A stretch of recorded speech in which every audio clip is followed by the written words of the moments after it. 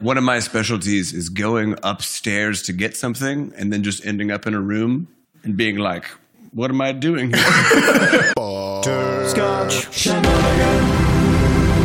Welcome, everybody, to episode 225 of Coffee with Butterscotch, the game dev comedy podcast, Butterscotch Shenanigans. I'm Seth, and I'm the games programmer. I'm Adam, and I'm just happy to be here. I'm Sam, and I'm the artist with no voice. And this is a show where we talk about life, business, and working in the games industry. And today is Slap Tumbler Funky Plate 2019. And we're coming at you live from Shenanicon 2019. Let's get some noise. Okay. As you can hear, there are thousands. Just trillions. Thousands of people in this room. All right. And we also have a warning. There's going to be profanity in this show. So, just deal with that however you got to. And this is a bit of a special episode because we are here at Shenanicon and we don't want to waste your time with nonsense like stories from our lives or talking about the games industry. We just want to hear from you guys. So we're just going to jump right into questions. Let's do it. I think. And specifically questions from people at Shenanicon. That's right.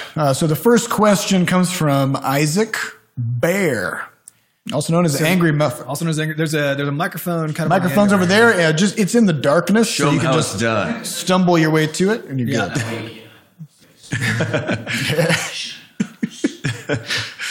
All right. My question is about Scuffle Buddies, the game. Yes. What was it like going back to Scuffle after so long? How hard was playable? I think Seth can speak to the latter part of that quickly. Yeah, so it was actually pretty easy to get it playable. My concern was that there were a few like weird settings I had to tweak, and the big thing was that during the capture game in Scuffle Buddies, where you capture a new buddy to add to your battle kit, we just had some placeholder Pokemon music in there, and I had to get that out before we showed that. But that was pretty much it. We left it in a decent state, I think. Yeah, my major concern was I was like, we quit working on this for a reason. And so I was like, okay, are we going to boot this up and be like, this is not showable. This is not a good idea. But actually it was so surprising coming back to it because we couldn't remember how everything worked. And so we were like, it was actually like playing it for the first time, right? As if we were players. And so we're like, oh my God, what's that buddy called? I don't remember making them. So I'm like, okay, what was that one called? And then we'd go read the little tooltip about it and then go find recipes out in the world as if we were playing it for the first time. And so it actually got all of us really excited about making another open world game, to be honest, because it was so fun to hop back into and get that feeling of like an expanse that you know nothing about. After working on Levelhead, which is a platformer, we're like, okay, this is exciting. I know what we want to do next. Yeah, it was really what settled in our minds, the idea of actually deciding to do Crashlands 2, because we'd kicked around the idea maybe next thing would be Crashlands 2. Who knows? But it seemed like so big and so, I don't know, it just seemed like something we didn't necessarily want to do. Yeah. But then having played Scuffle Buddies and seeing what it could look like again, we were just very excited. I think the best part was there's a thing you can do in Scuffle Buddies. We didn't show this during the presentation, but you guys can do it on the demo. There's a thing you can do where there's these weird plants in the world. I think we just called them popcorn. Yeah. But they're just like a weird tall plant thing. And you can use your whack jangler to get popcornals off of them. And if you bring a popcornal to the town bonfire, you can pop it. And then that goes in your inventory. And then that's another one of those like, what is this for? And I think you can get some kind of liquid and mix it with a popcornal or pop. You can make a tortilla. To make a tortilla. And I don't know if we ever did anything with that tortilla, but it's in there. So do it. So yeah, we had a lot of like weird discoveries and things that you can just kind of find and figure out. So yeah, it was really exciting to kind of do. Our next question comes from C Price, and also we can ask or read the questions ourselves, so you don't have to come up to the mic if you don't want to. So all right, C Price asks, if you could have one Levelhead power up in real life, which would it be? Depends on the context, right? It does. That's why you need all of them. Being able to punch something real hard, I don't really know when that's useful. It's going to be expensive. I feel like you're going to rack up a lot of insurance. Actually, that's true, because you can't even use it to move furniture or anything. Nah. It's gone now. It's just gone. I think probably the best one to get out of social situations would be the rebound. If a if a face just comes out of your head and you go flying back, you also just fly away. I feel like that's a really sort of punctual way to just get out of a conversation. Yeah. You know? Yeah, So, I feel like the tiptoe might be a more adequate thing because you can just turn into a bush and then you're Yes. done. Like no one's going to talk to you anymore. You can. slip I'm out the assuming that video game logic still applies, right? So like you'll should. be at an awkward social interaction or something. You're like, I gotta get out of here. You just become a bush. The person you're speaking with is like, I can't see you anymore. I don't know. I don't know. and they I can't- immediately forget that you even existed in the Yeah, first they're like, I guess I'll just go about my day. Or they start sleeping, which is what the enemies do. They're like, turn to a bush. They're like, I guess I'm done now. Yes, and obviously the zipper is going to be great for commuting. Yeah. And theft. And also theft. very good for theft. Yeah. Yeah, we actually had some issues setting up Shenanigans because the front door locks from it just locks, period. And for some reason, our building keys don't work on just that door. Of all the doors in the building, we can't open the door to get into this very event. So we had some struggles with that. It'd be nice if I could just teleport. That would be a good. or punch the door off of it. just punch it right up. There are many ways. Yeah. So I guess all of them. Yeah. Yeah. Can't pick one. They're like your children, right? All right. Next question comes from Ben Clark. So, are there any productivity tools that you've tried but have decided against using in the long run? Many. We talk about these a lot on the podcast throughout the years. I think what haven't we tried? I don't know. We've honestly tried. Anytime we've heard of a new tool, we used to pick them up and drop them just constantly. And we have kind of settled finally into a handful of tools. But we've tried everything. We've tried things that keep you on task for 20 minutes at a stretch. We've tried. That was a Pomodoro timer, if you guys have heard of that Yeah. concept. Yeah, so the Pomodoro technique is where you set a timer for 25 minutes. You work for 25 minutes, and then the timer goes off, and then you're supposed to take like a 5-minute, stretch, do some jumping jacks or something. Yeah, I feel like in a lot of cases, productivity tools, it's one of those things that you can use it to make it feel like you're really doing stuff. When really, if you had just sat down and done the dang thing instead of like trying to figure out elaborate ways to time yourself, you probably would have been just fine either way. Yeah. But I think what they're useful for is just getting you sort of back on track. Because I honestly I can't think of any productivity tool I've used or software I've used and then just sort of like kept using. Except for something like Trello, which we use for team-based collaboration. But like there's a program called Toggle, which you can use to track your time. And that's really, really useful right up until you get a pretty good sense of how much time you're spending on things. And then tracking it just becomes sort of an exercise in redundancy. Well, you also right? you have to track how much time you're using Toggle. toggling. Yeah. Which And that's- turns out to be a lot. And that's the thing with a lot of these productivity tools, right? And even strategies is if you get obsessed with them. I don't know if y'all remember back when Lifehacker was in its heyday. I don't know if that's a thing you all were into. But I used to read that website just constantly. Every time they had a new tip, a new tool, I would be doing. I remember that. I remember that phase of your life. Yeah. I spent so much time being productive that I didn't produce anything. Yeah. You know? That's the curse. You're like, I'm just laying the foundation. Just getting ready. It is very risky. Yeah, so when I first met my wife, I remember she saw me one day. I had my whiteboard going, and I had a bunch of lists, and I was reading a book about how to make lists. And she was just always doing things. And she asked me one day, she was like, "Do you think maybe you're focusing too much on the system for getting this done, and not just like doing it?" And I think the reality for me was recognizing that at some point there definitely is a threshold where productivity enhancement becomes a form of entertainment for you. Yep. Where you're like, ooh, yeah, we can get like 1% more out of this next thing. And the reality is setting it up, getting to know the tool, all this stuff takes so much more energy.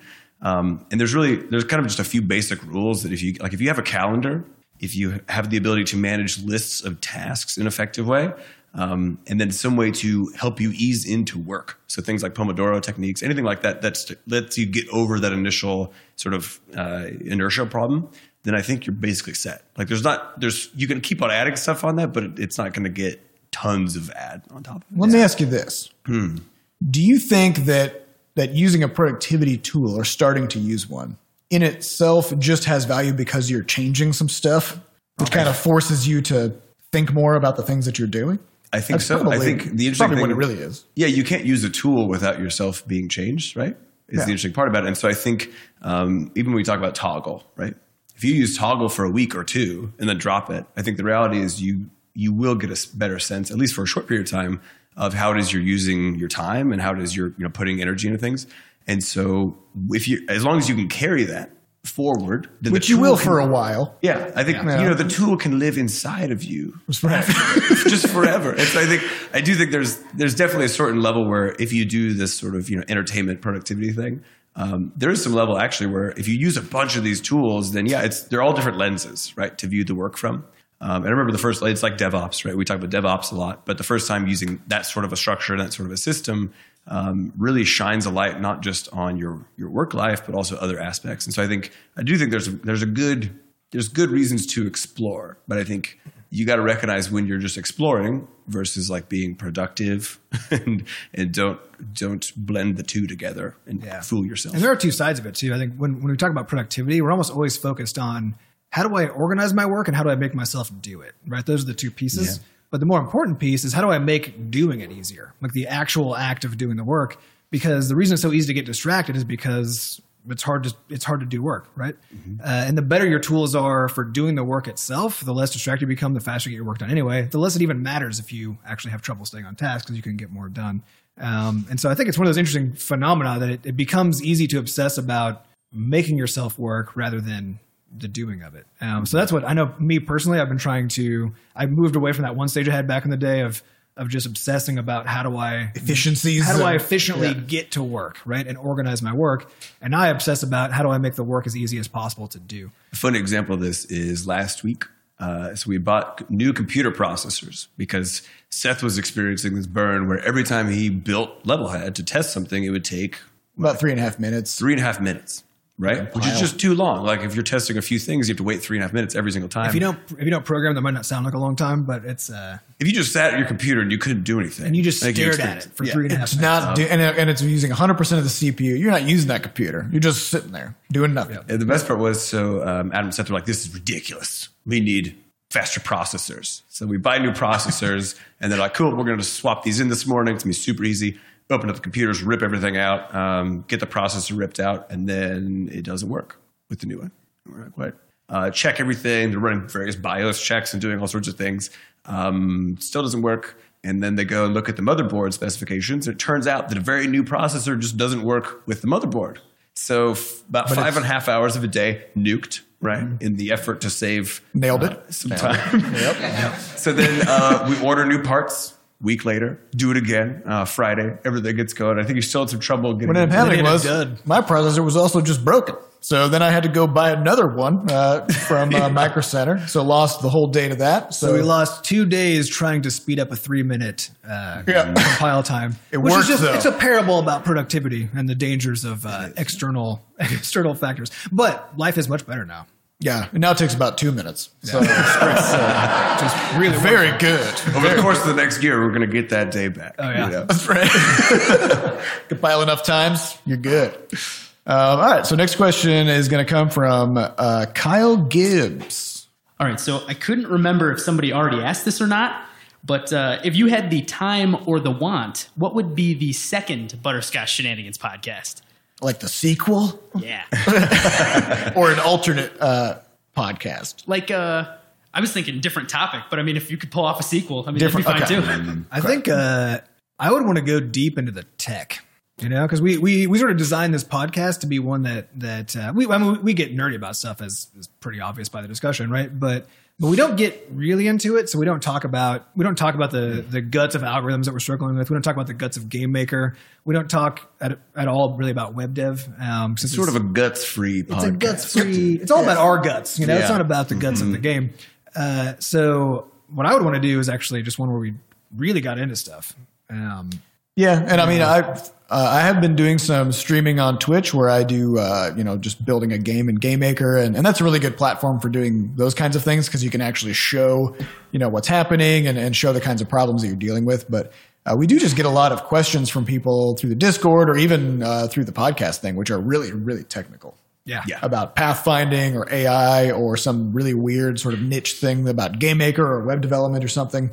And man, that just doesn't make for good radio at all. No. At all. Well, it does if everyone's on board. If everyone's signed up. That's what you're here for. Yeah, then yes, I listen to a yes. whole bunch of developer podcasts that a normal person wouldn't listen to. Yeah. But I've opted in and I love it and it's great, right? And this is too much of a variety podcast for. Yeah, well, I think the interesting thing about the question is the subtext of it is sort of like what are your hobbies that you have enough knowledge or interest in that you would want to share?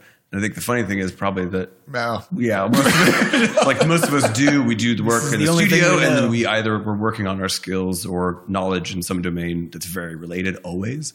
I think if we could do a cast that had more of a design specific bent to it, or on the business side. The problem is that you literally we can't talk about most of the interesting business stuff. It's all under NDA. So, Well, and even when we can, we don't want to throw people under the bus. yeah, you can't be like, let me tell you about this company. That's not going to be good.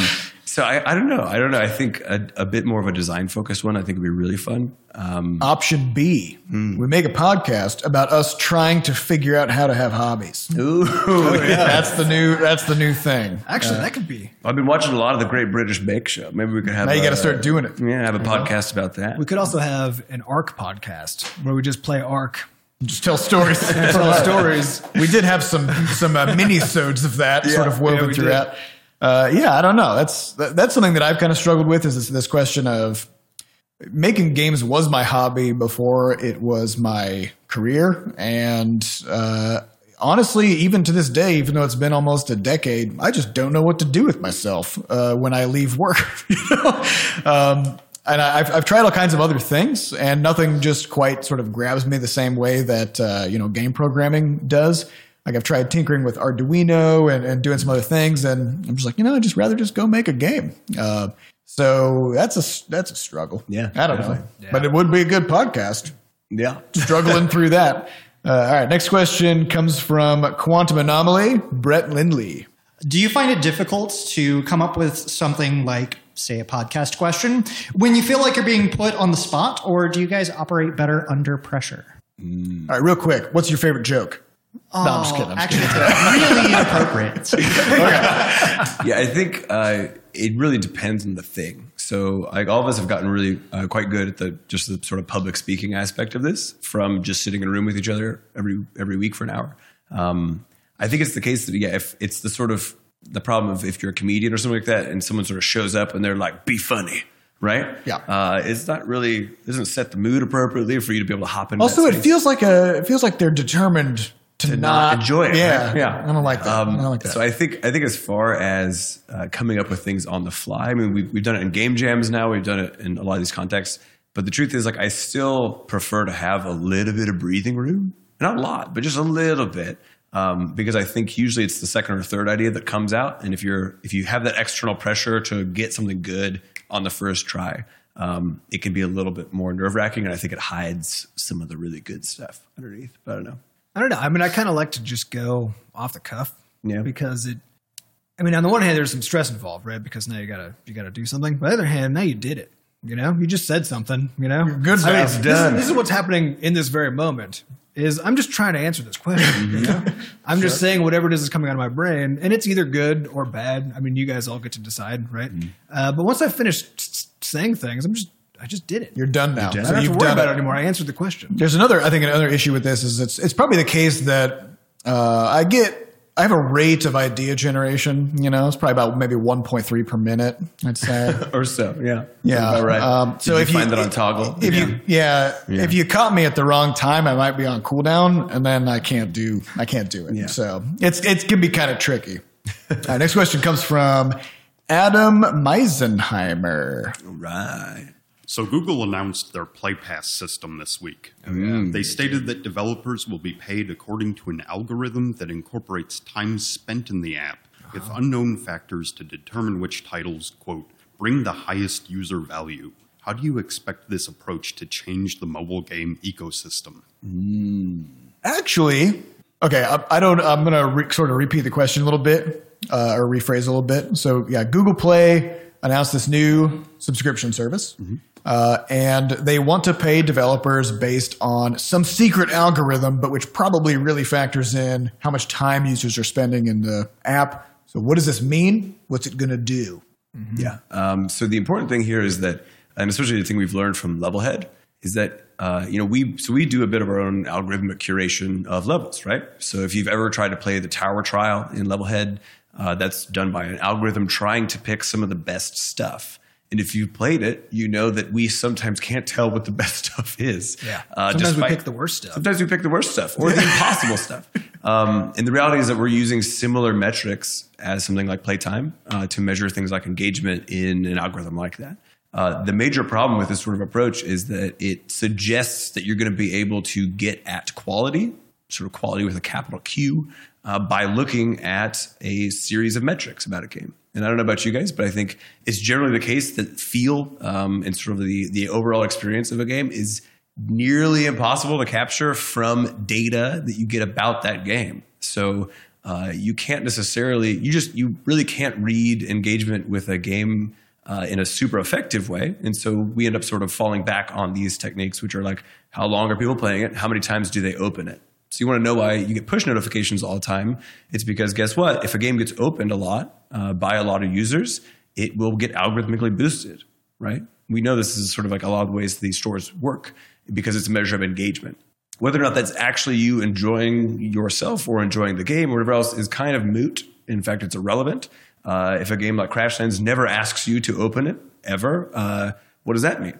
Are we sort of at a disadvantage now in terms of the algorithms? So I think there's a ton of problems with trying to do this algorithmic curation. We've actually seen these across all the storefronts already. It's neat that they're trying another method largely for premium developers to be able to make some money because frankly the mobile space is rough in that regard right now. But I don't know that there's going to ever be a solution that involves really quote good algorithmic stuff that then the algorithm determines how much we get paid. Yeah. That just never seems well, you like can't because you can't tell whether somebody is playing something a lot because they're getting deep, personal enjoyment out of it, or because it's got addictive mechanics in it. You can't tell the difference. Or maybe it's bothering them every 5 minutes. Yeah, it reminds them that they exist. Yeah. But the end result of this, though, is, as the end of that question suggested, people will design for the algorithm. That's just how this works. Because look at YouTube, for example. Huh? Yes. Every thumbnail has one of those dumb red circles with an arrow pointing at it. Because then you're like, what is that? And then and you click on it because it works. It's clickbait. It's sort of and if the algorithm that actually pays you is one where you need to get your players just to be in the app as much as possible, and that's the main thing, and get them spending as much as possible, and so on, then that's going to dictate the kind of games that can be successful, and therefore the kind of games that get made. But we already see this in all the stores because it is already the case that all the stores push your game up the charts, the more money it makes. The more people visit it from outside the store, the more times people boot it up, the more likely they are to spend money if they have just recently played your game, and so on and so forth. So we're already living in that world, actually, where the people have to design their games around the ways that games make money. Yeah. Because otherwise you can't survive. But also it's just sort of it's a circular problem, right? The ones that are successful are the ones that design that way. So there's also the only ones that you see. All the rest are in the bottom of the charts with the masses, right? So we already live in that world. Yeah, I recall. I'm not sure it's even going to get worse. When we first started working on Crashlands, we spoke to various publishers and stuff, and there was a lot of apprehension about the fact that people only play mobile games for 3 minutes at a time. Was the quote that kept sort of coming back to us all the time. And if you open up just about any mobile game, you will find that weird. They're all designed to only be played for 3 minutes at a time. So it creates this really bizarre kind of self-reinforcing sort of feedback loop. And of course, people design their games this way because the algorithms will look for those kinds of engagement metrics. And so I think, but coming back to the end of this question of like, how will this change the mobile gaming ecosystem? Probably not at all. No, I don't think so. Because I think it's already doing all that. Yeah, because the really important note here is that the interesting reality is that what this means is it's basically an admission by Google Play that the algorithm that they were using to surface games does not work for premium games, which is true. It is 100% true. Well, this is also what Apple Arcade was. Yeah, they don't measure the same things. And so my problem with them saying, we have this other algorithm we made that will determine how much you get paid as a premium game. And I'm like, your other one didn't work. Why on earth would this one work? Yeah. Because you're not getting any new data from this at all. So I highly doubt it. And this is why this is why I prefer the systems that Apple Arcade and Xbox are using, where they just say, we're going to give you this much money. That's it. You can take it or leave it. We're going to give you this much money, and we're going to have your game on the platform, and we're going to let our users have it, right? Yeah, you can work with that. Yeah, you can work with that Yeah. because now you know what's going to happen. You don't have Yeah. to design your game around how that's going to work in that market. And it's not to say that that's the only way that those things work because as far as we know, there are potentially additional mechanisms at play. But the core one, at least, is that you can just get paid to play your game on that platform. And I think with all these open markets that now exist with Steam and with the mobile stores were before we had these subscription services, there's just no incentive for the platform holders to pay you, right? Because they get infinite free content. They just get to have all the games, and then they just get 30% of whatever people actually spend on those things, right? So there's no incentive really for them to do it, and we're just lucky that there are still a few holdouts that do, because those are the only places left, I think, where you can really design your game the way that you want it to be and the way that you want to engage players, so that you can have exactly engagement. If you want to make a game that just freaks people out, like it's a super spooky horror game, right? And makes most people not want to play it ever again, right?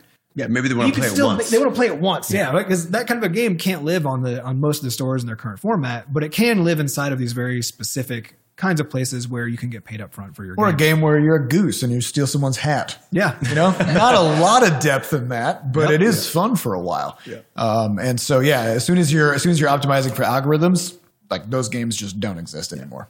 All right, next question comes from Brock Sears. What old person things do y'all do?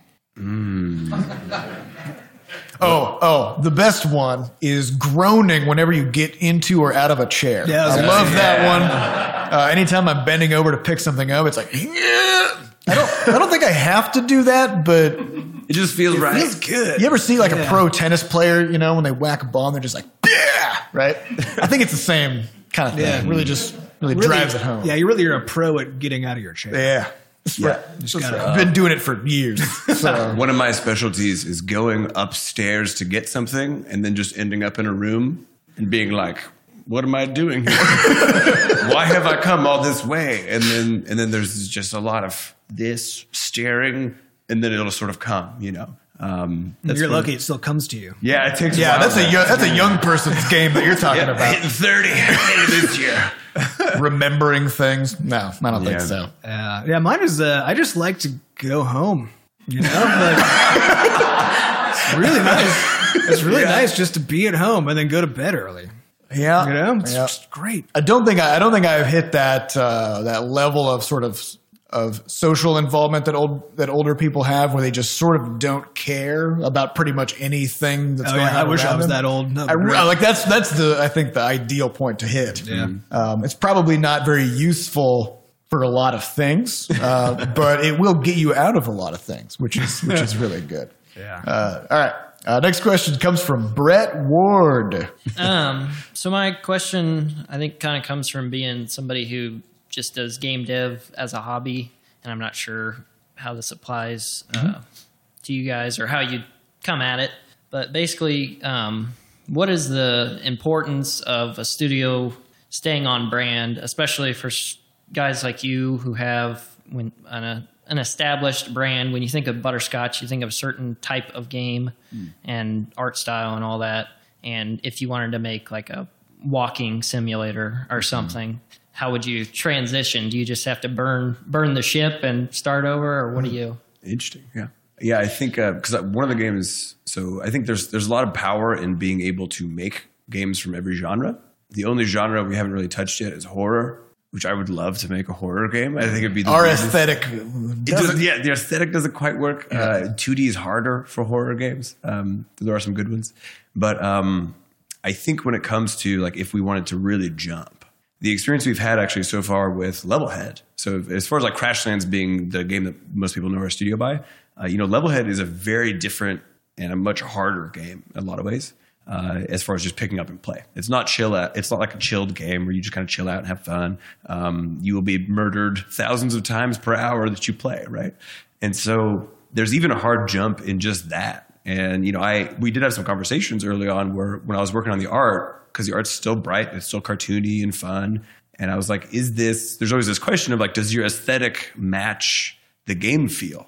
So if the game's hard, but your aesthetic is super cute, that can either work well because it's like, oh, what a contrast, or it could not, right? Depending on the game, you can be like, this doesn't feel correct. Yeah, I mean, compare that to Super Meat Boy, right? Which is cute, but Yeah. you are just a skinless person. You're shooting, and you're shooting blood As just you run. all over. Yeah, it's Yeah. very clear that this is a hard game and it's meant to be hard. And so we had a lot of questions about like, is there a bad matchup here with what we're doing?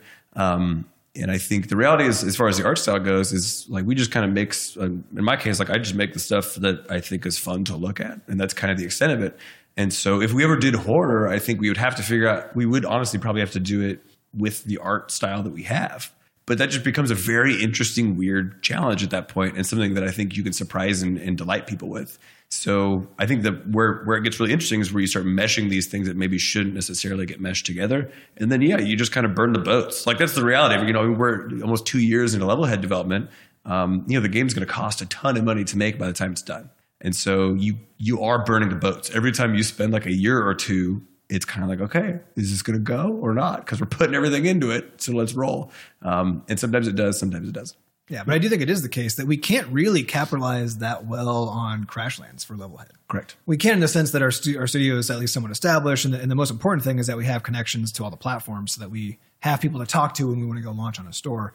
But when it comes to the actual game itself, it's very hard to sell Crashlands players Levelhead. It is very hard, and you'll see if you go look at any of our YouTube videos for things that go up on anything about Levelhead, the first comments are always Crashlands 2, right? Because that's actually what people want out of our studio.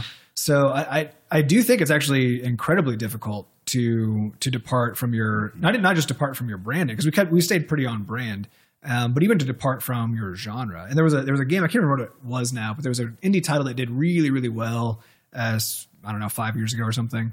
Had a huge following, kind of one of those cult successes, They launched a new game that was just nothing at all. Like everything about it was different genre, different arts. Everything about it was different. It might as well have been a different studio that made it. And they were just shocked that nobody bought the game. Like it failed miserably. And it was coming from a really well-established studio with this huge success in their hands. And it was because they didn't understand the difficulty of rolling success forward, which is what we talk about a lot in the podcast and kind of what we've been trying to do as a studio this whole time. And we did honestly shoot ourselves in the foot a little bit. With 100%. Yeah. Because it wasn't Crashlands 2. Like making Crashlands 2 is the only way we really could have done that, which is also part of why we're very excited to have that be, potentially a future thing that we do. Yeah. Yeah, I definitely agree with all that in the sense that just the aesthetic or just the vibes isn't always enough. And sequels, of course, always do incredibly well, but I think our general style of humor and all that other stuff, like we could adapt that into 3D. We could adapt that into a walking simulator. I still don't know about horror, but we could do an RTS. We could do a lot of things. But the meat of a game is what you do.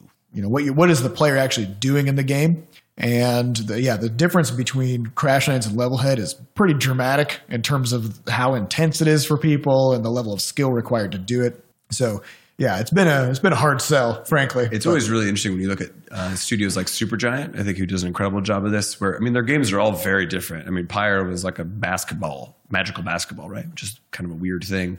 But if you think about they all feel very similar, at least to me. Top-down view, you're controlling usually a character, sometimes three, running around. So they all have a similar level of what's going on in terms of story, polish, whatever else. So they're departing in terms of genre, but the overall sort of overarching feel, I think, tends to be pretty fluid throughout all their games. And I think if you can manage to do that, then absolutely, do it, because the truth is it will help you roll forward. I think we were also surprised by the extent to which it did not roll forward for Levelhead, right? Which is something we learned. Yet. All right. Next question comes from Alex Tosh. All right. Question is, what is the thing you found most surprising and or unexpected in any stage of development, either positive or negative?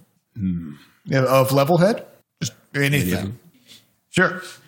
I'm still surprised every time I finally sit down and do a thing that I should have done a long time ago, and discover that it was an easy thing to do and I should have done it a long time ago. Yeah. Somehow still, I don't know, just literally 4 weeks ago, I finally attached a debugger to Rumpus, which is the thing that runs all of our games on the website. And there were some technical things about my setup that back in the day I was just like, oh, this will be too hard to figure out. I'll just continue doing it the stupid way. And I did that for 2 years. For 2 years. And then 4 weeks ago, I thought, I should really just try to hook this up. And it took 5 minutes. It took 5 minutes to do it. And now my life has become dramatically better. No matter what, and these kinds of things happen to me every 6 months. There's just something that I knew I should have been doing. And the more surprising thing about that is how it never sticks. Yes, I never learned a lesson. It never sticks. Yeah. It's always surprising how easy something is, and then it's surprising how you forgot that you should have just done it to begin with. Yeah, I think for me, it's continuously surprising how you have to sort of refresh yourself every time you come to the work. Like, things have gotten easier in certain ways, but it is still not easy, if that makes sense. And it doesn't appear to be it will never get easy. There's sort of a simplicity in terms of how you sit down and engage with the work once you really know what you're doing.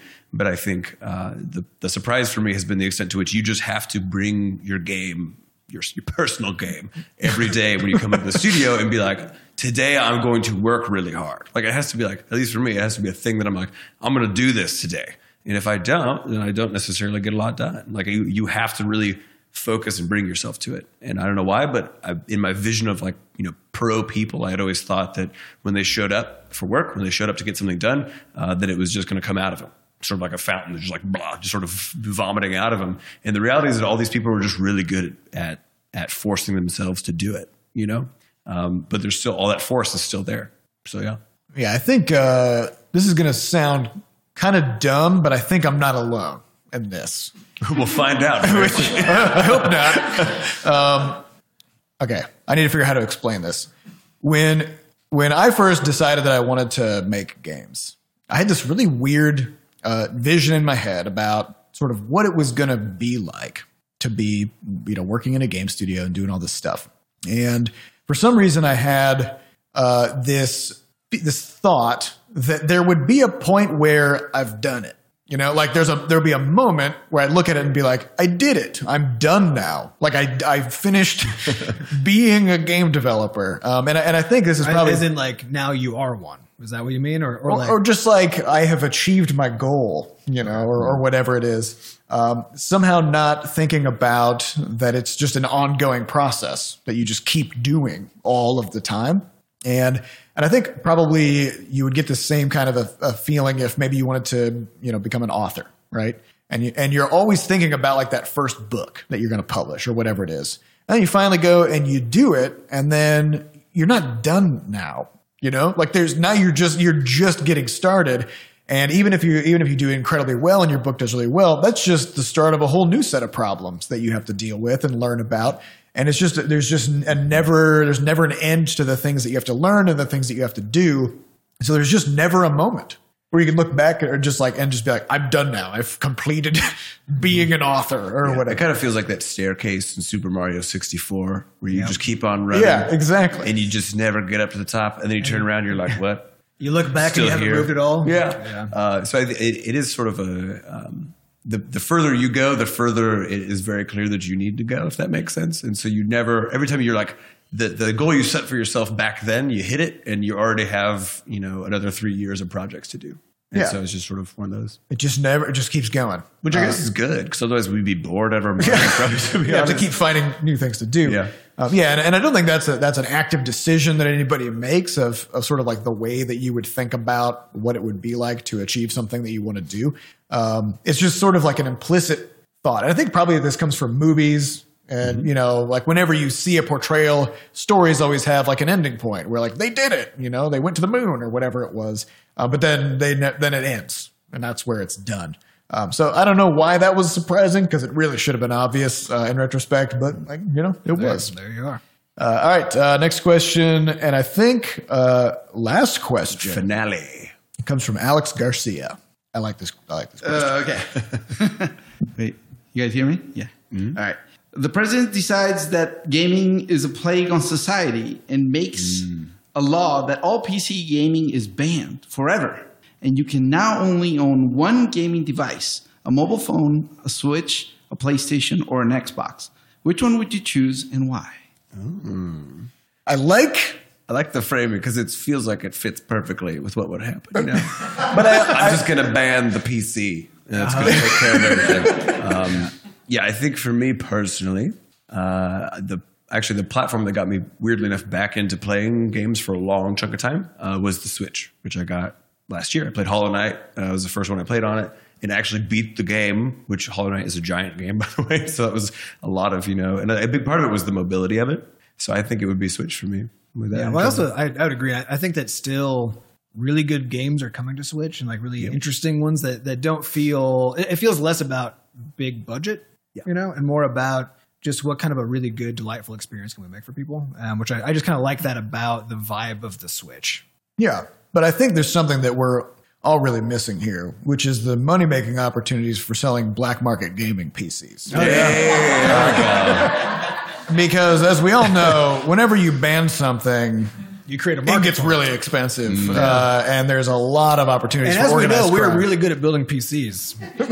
Yeah, sometimes it takes us less than a week to install a single processor. You're saying you're smelling an opportunity for like a game. I don't even care about gaming anymore. Like I'm in it for the money. Yeah. So really, you're saying we should make games exclusively for PC. Yes. And then try to corner that. But don't tell anyone. We make the games. We build the PCs. I figure if we really work on our processes, we could probably get 2 or 3 PCs built in a year. Yep. And then we sell those out on the black market. Yeah. Boom. We got the market cornered. Love it. Yeah. And of course, we probably do this from offshore because the internet exists and you can just ship stuff. Yeah. We're gonna just do it from Canada. Yeah. I also like the question of of lumping in mobile phones as a gaming device, because now I have to choose, do I get to just make phone calls or play Hollow Knight? I would still take the Switch. Yeah, I'd probably still take the Switch. I think it's a net win just across the board. I get those phone calls and it says scam likely. You guys get those? That's like 3/4 of my calls. It is my favorite person name. Scam likely. Now, don't name your child Scam likely, because it'll be confusing for future hell of a time. All right. Well, that's all the time we have for this episode. Thank you guys very much for coming to Shenanacon. We really appreciate it.